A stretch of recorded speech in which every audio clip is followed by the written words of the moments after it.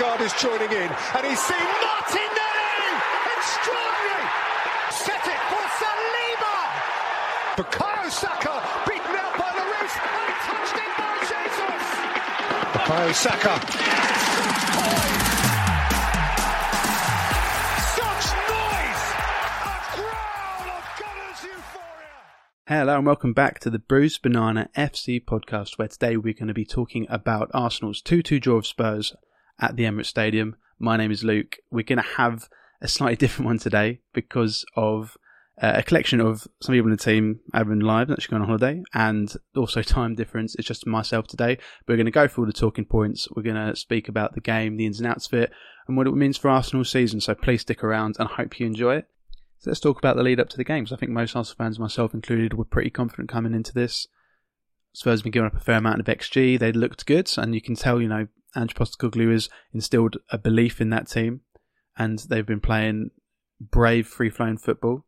And, you can only give them fair play for that. Obviously, they're never going to be a complete walkover, but I think when you look at what they've played so far this season, you can see there's chinks in that armour. You can see that they have given up a fair amount of XG, especially in games against the better teams like the Brentfords and, I use in air quotes, Manchester United. So I did think that it was going to be a case of we don't really keep clean sheets at home, so they probably would score. But I thought that at the end of the day, we'd overrun them. And it didn't really happen, and we have to talk about why. So, obviously, leading up to the game, we played the PSV in the Champions League. We won comprehensively. Spirits are high. Obviously, Martinelli was always going to be a huge miss. But I think that Trossard had come in and deputised for him well. Obviously, he got the winner against Everton, and he also played well against PSV. And then to lose him so soon to the start of the game is a big blow, because I think not just because we're losing Martinelli, who I think would have been electric in this game, especially with where the spaces were, and not just because Trossard had done well, but I also think that it potentially removed the possibility of Gabriel Jesus playing as a central forward, and I think that he's so important for us in that area. And I don't want to start necessarily a full-blown narrative about Nketiah. I don't think he had the greatest game. I don't think that's particularly unfair to say. Some may disagree. I don't think he was bad either. I don't think he was the overarching problem either.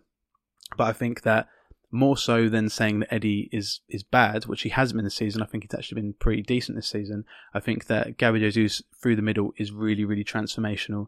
And to lose that threw off possibly our balance a little bit. But, going into the game, I still felt confident. I still felt really positive. I thought we could still hurt them as long as we played our game. And I think, if we're being honest, we probably weren't able to play our game for as long a period as we needed to. We maybe like the first half an hour or so, we played really, really well. We were able to get the ball in good areas. Saka was able to get it against Udogie really, really nicely and easily. But it felt like after we went 1-0 up from the Romero own goal, the tides changed really, really dramatically. And that was the catalyst of what the game became, because it became a bit of a tennis match. It became something where we weren't able to take control and we let it become a basketball match. And, in previous matches, especially last season, like when we went to Spurs away and we were able to control the game, those are the games that you kind of base the level that we've set now, the level that we expect us to be at. And yesterday wasn't that. So let's talk about the tactical battle of it.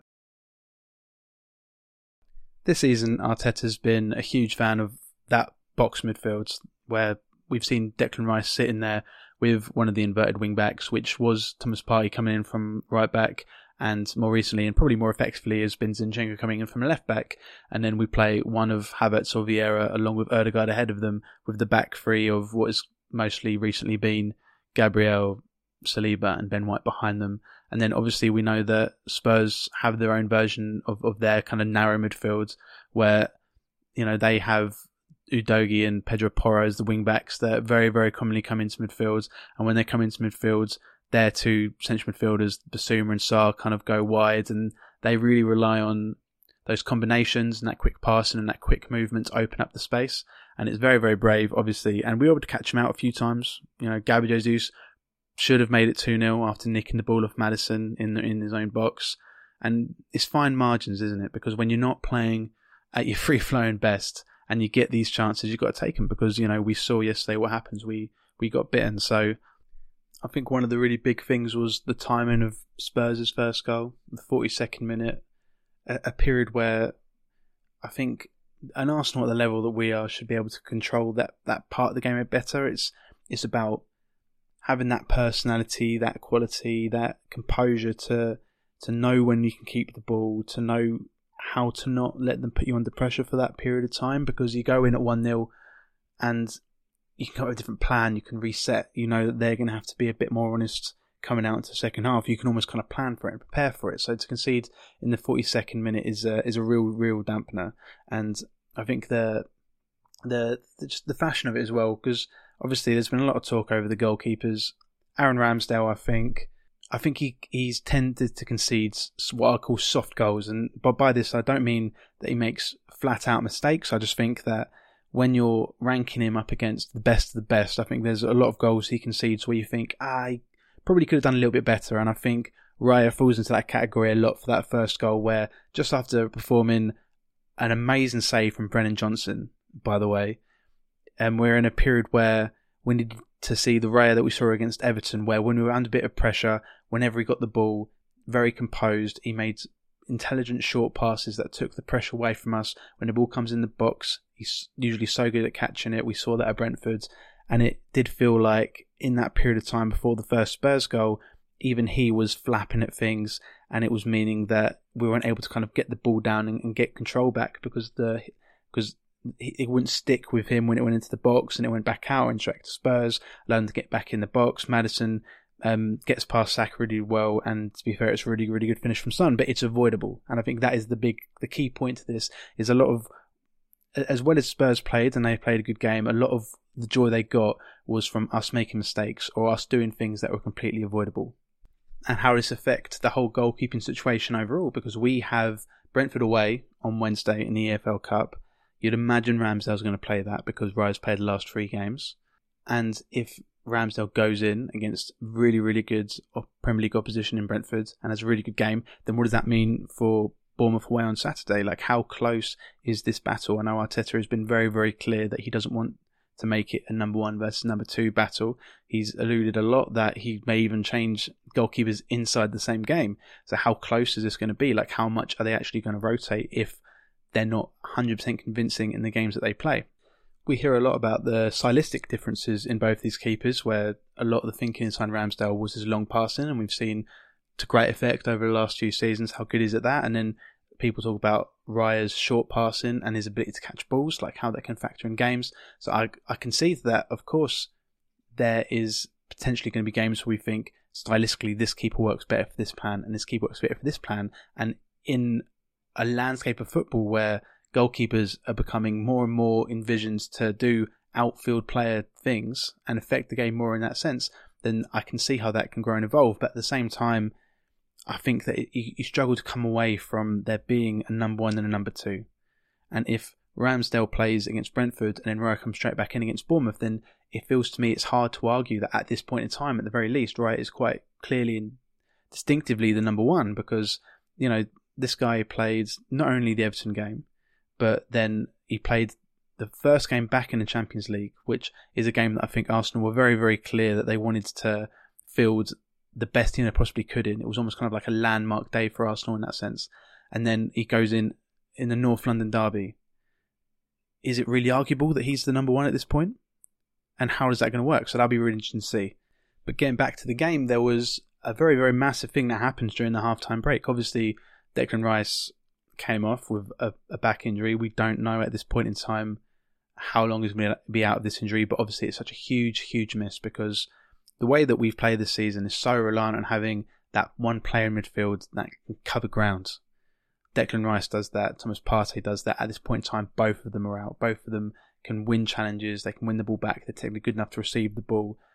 And when he comes off and Jorginho comes on, admittedly, it shook me a little bit. Not so much Jorginho coming on, it's more Rice not being there, because then essentially you've got Jorginho in that 6, you've got Zinchenko coming in to play in midfield, Havertz comes on for Vieira, and you've got Odegaard there. And to me, that is almost a midfield 4 for the players where it's not lacking application, but you're just missing like legs. Do you know what I mean? Like, especially in that Zinchenko and Jorginho area, you haven't got that one player that can make that lung busting sprint that needs to get to someone to cut someone out in transition and win the ball back. and as illustrated by a tweet that James Bench puts out. He puts out the second half pass map for Arsenal, where you kind of have Jorginho sitting there, and Zinchenko is really wide, Havertz is really wide, Ødegaard is close to Saka, and you kind of have Nketiah, who is really essential, but just isn't having enough touches or influence on the game. So it did just feel like we left Jorginho on an island because we didn't have the tools to pivot away from this. How do we fix this going forward? If Rice is out for a sizable time, I don't really want to speculate that it may be the case, but if he is out for, let's say, at least a few games, then how do you combat this? I think possibly you replace Zinchenko with Tomiyasu and have Tomiyasu come into that kind of pivot area whilst playing Jorginho as the 6. At least then you've got a player that has that physical acumen, someone who can cover ground, win the ball, but also still a decent technical player. I don't think it's an ideal pivot, but I think that it may be something that the club considers, unless they can think up a completely different plan. Can we continue with that box midfield with Havertz and Ødegaard, or Vieira and Ødegaard playing as those dual 10s if you haven't got someone behind them that can fix that transition threat? And we saw that a lot in the second half against Spurs, where it felt like whenever they got the ball, they were able to slice straight through us. And we saw it even kind of more clearly after we won the penalty and Saka scores the penalty, and you kind of get that wave of relief where you think, okay, we've got something to defend now. And then straight away, Jorginho is really ponderous on the ball. He gives it straight away. Maddison and Son combine to score. And again, you sat there thinking, game management. You've just scored. Just be safe on the ball. Spurs will have to commit more people forward the longer we keep this lead. And to give it away in that fashion, that quickly, is so underwhelming. It feels like something the old Arsenal would do, and not something that you'd attribute to this new Arsenal, this new title challenging Arsenal. And the expectations we now set on this team, because this is a team that we expect to challenge for the title. You know, we set those standards last season. We reinforced well in the summer. Obviously, right now we do have injuries. It's impossible for you not to reference that in any telling of yesterday's game, where, you know, if you have Jesus down the middle and Martinelli down the left-hand side and Declan Rice plays a 90, then the game possibly goes very, very differently. And maybe we're here celebrating a brilliant win over Spurs at home rather than talking about a disheartening draw. But that is the way it is. Sometimes you have to find a way to win, and we were able to do that against Manchester United, but we weren't able to do that yesterday. And I think that is something that we have to look at going forwards in dealing with this better, because last season our title challenge was completely derailed by a few injuries.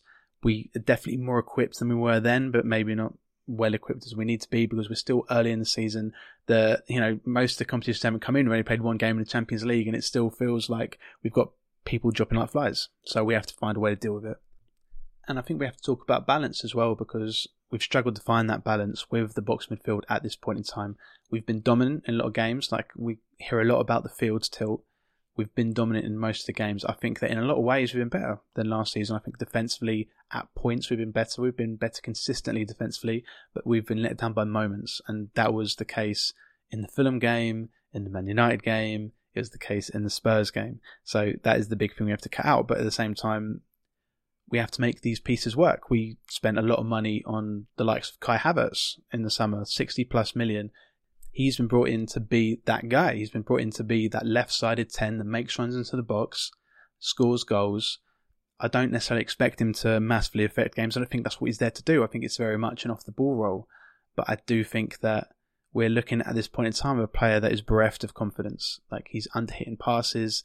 And as the games are going on, you're kind of seeing less and less those runs to the box.